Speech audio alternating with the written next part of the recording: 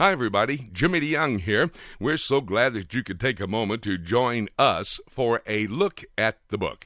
Today, we're going to be looking at the book of Jeremiah. What an exciting book. This book of Bible prophecy is available for you to read in your Bible. It has 52 chapters of detailed information about the end times. What a prophet he was. God selected Jeremiah not at the time of his birth, nor at the time of his conception, but in the mind of God in eternity past, Jeremiah was set aside to be a prophet to the nations. In fact, that's what chapter 1 says. Well, I'm getting ahead of myself. We're going to take a look at this book. We're going to study together in a few moments, and then you'll be able to find out how you can get your own copy of Jeremiah, a Unique Prophecy. He's a unique prophet as well. In fact, that's what we're going to be studying right now. A unique prophecy, a unique prophet, and a unique purpose. That's the first study as we come to our study of Jeremiah. Let's listen to the study right now, and then I'll tell you how you can get your own individual copy for your own personal study. Right now, let's study from the book of Jeremiah, a unique prophecy written by a unique prophet with a unique purpose. Go with me, if you will, to chapter 3 of the book of Jeremiah. Chapter 3. One of the questions I'm asked, and I basically specialize in prophecy wherever I speak, the most asked question is, where is the United States in prophecy? But the next most asked question is, what about the Ark of the Covenant? Not too long ago, the PAX television network ran a special, and two men were involved in telling us that the Ark of the Covenant was located in Ethiopia. Howbeit, they could not get in to see it. Did anybody see that special, the Ark of the Covenant, on the PAX network? Some of you did. I watched it. I knew the men were liars from the outset, so I didn't put very much trust in what they were going to have to say. They're the same guys that found Mount Sinai over in Saudi Arabia, which is biblically impossible. And I knew they were liars because they said that they had to sneak into a military base in Saudi Arabia to find out their information. They broke the law. They lied about doing it, so I didn't think they had any validity in telling us where the Ark of the Covenant was. The Bible does tell us, and we have information here. In Jeremiah chapter 3, in verse 16, it is talking about the Ark of the Covenant. Now, there's some interesting things here about the Ark of the Covenant. You know what the Ark of the Covenant was? It was that sacred piece of furniture that was located in the Holy of Holies. There where they kept the cup of manna, the Ten Commandments, Aaron's rod that budded. There where the cherubim covered the mercy seat, only to be seen once a year by the high priest who would go into the Holy of Holies to offer blood, pouring it on the Ark of the Covenant on Yom Kippur, the Day of Atonement. A very, very sacred piece of furniture. Built, given direction to build in the last chapters of the book of Exodus. Moses and the children of Israel built the Ark of the Covenant when they put up the transportable worship center, the tabernacle, and then thus it went from traveling through 40 years in the wilderness across into Israel. And then after they captured the land, the promised land, it went to a place called Shiloh. Maybe you pronounce it Shiloh, but in Hebrew it's Shiloh. They went to a place called Shiloh. It was there for 350 years. From there it moved around to Beth Shemesh, and Beth Shemesh is on the road between Jerusalem and Tel Aviv, just off the road to the south. And there it stayed for a short while when a bunch of Israelis went down there, looked in it, Israelites rather, looked in it, and they died on the spot. It was taken across the road to a place called Kiryat Yarim, which is Abba Gush today, a Arab village, and it stayed up there for 120 years till King David came down to get the Ark of the Covenant to bring it into Jerusalem. You remember the story. He came down with a cart with an ox pull in it, and they put it on the cart, and it started back towards Jerusalem, hit a bump in the road. Uzzah reached up, tried to stop it, and was killed on the spot just like that. And then David said, well, when all else fails, I guess I better read the manual. So he decided to get the Word of God and find out how you're supposed to move the Ark of the Covenant. He was doing the right thing in the wrong way. He was copying what the Philistines had done when they took the Ark of the Covenant, put it on a cart drawn by an ox. and carried it around for 7 months. We don't do the things the way the world does it. We do the things the way the Word tells us to do it. So he then gets 4 Levites. They take 2 rods, 2 poles of shittim wood, covered with gold, go down there, put it through the rings on the Ark of the Covenant, put it up on their shoulders, and they dance all the way to Jerusalem. They put it then in the city of David. It stayed there until King Solomon built the temple, and then 1 Kings chapter 8, they take the Ark of the Covenant and put it in the Holy of Holies. Now, what about the Ark of the Covenant? Well, there's some interesting things here about the Ark of the Covenant. And some questions have come up. Here's a prophecy that Jeremiah deals with. I'm just introducing some of the unique prophecies in Jeremiah. And it shall come to pass, when ye be multiplied and increased in the land, in those days, saith the Lord, they shall say no more the Ark of the Covenant of the Lord, neither shall it come to mind, neither shall they remember it, neither shall they visit it, neither shall that be done anymore. Now this is prophetic. This is saying they're not even going to talk about the Ark of the Covenant. Everybody today is talking about the Ark of the Covenant. Second most asked question I'm given, where's the Ark of the Covenant? Can they bring the Ark of the Covenant up? Well, before I continue to talk about this, let me tell you, I know where the Ark of the Covenant is.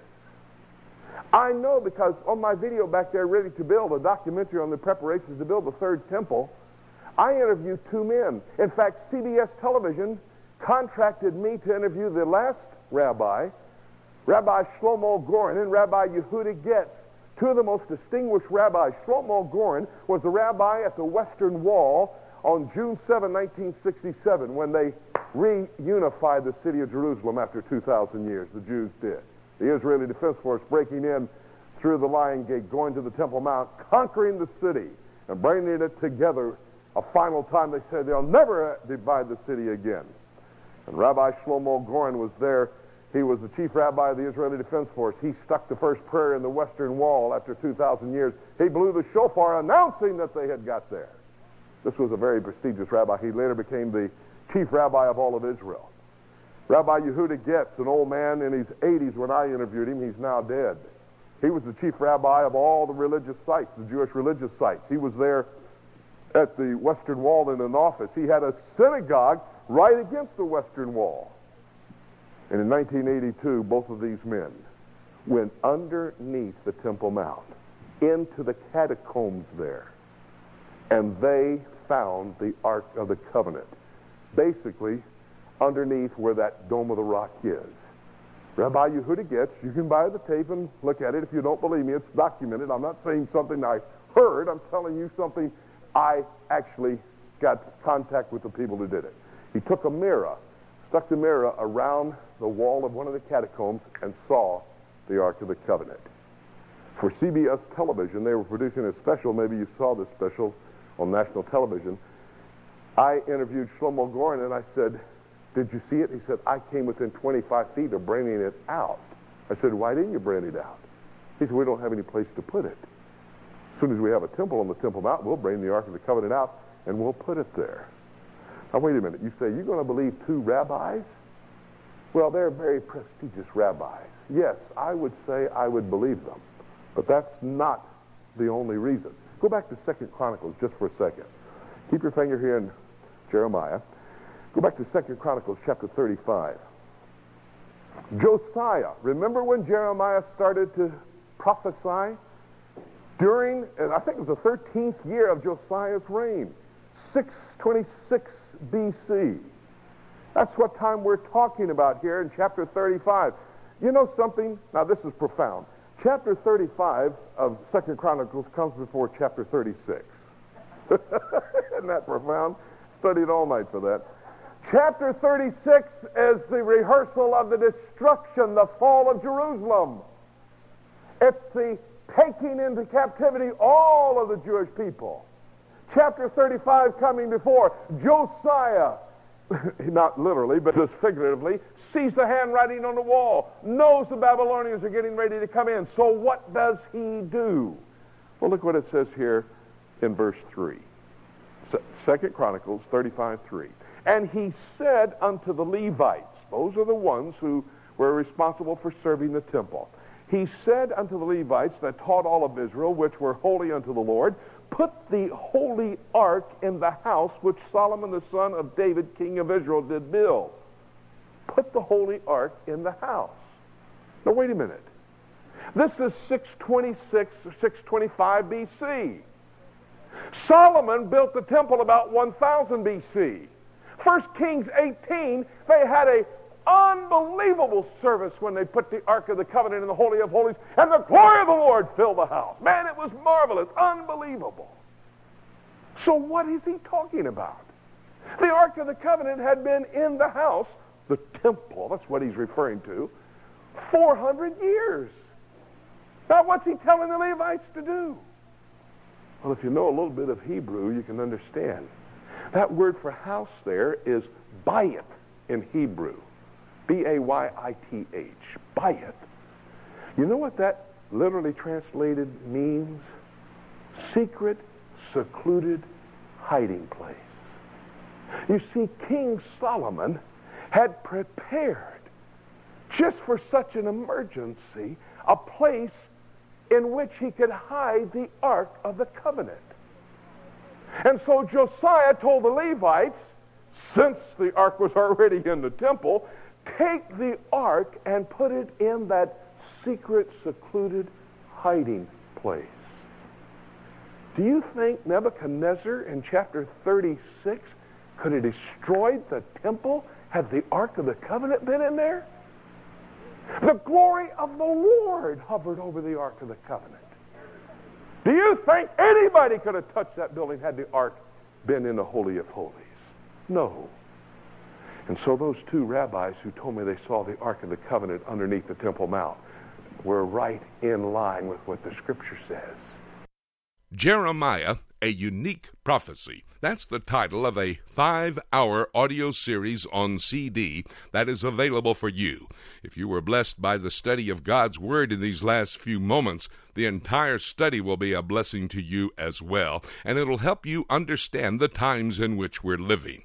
Jeremiah, a Unique Prophecy, this 5-hour audio series on CD, is available for you to purchase to have your own individual study. Why don't you call our toll-free number? It's 877-674-3298.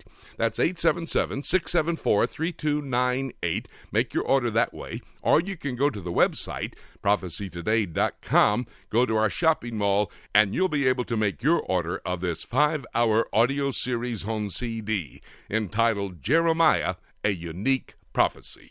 By the way, as you study through the book of Jeremiah and any of the prophetic books that we have opportunity to study together, you'll understand that we're living in the last days. I believe that the rapture of the church could take place at any moment. In fact, in the next moment. And having said that, there's nothing left for me to say, except let's keep looking up until...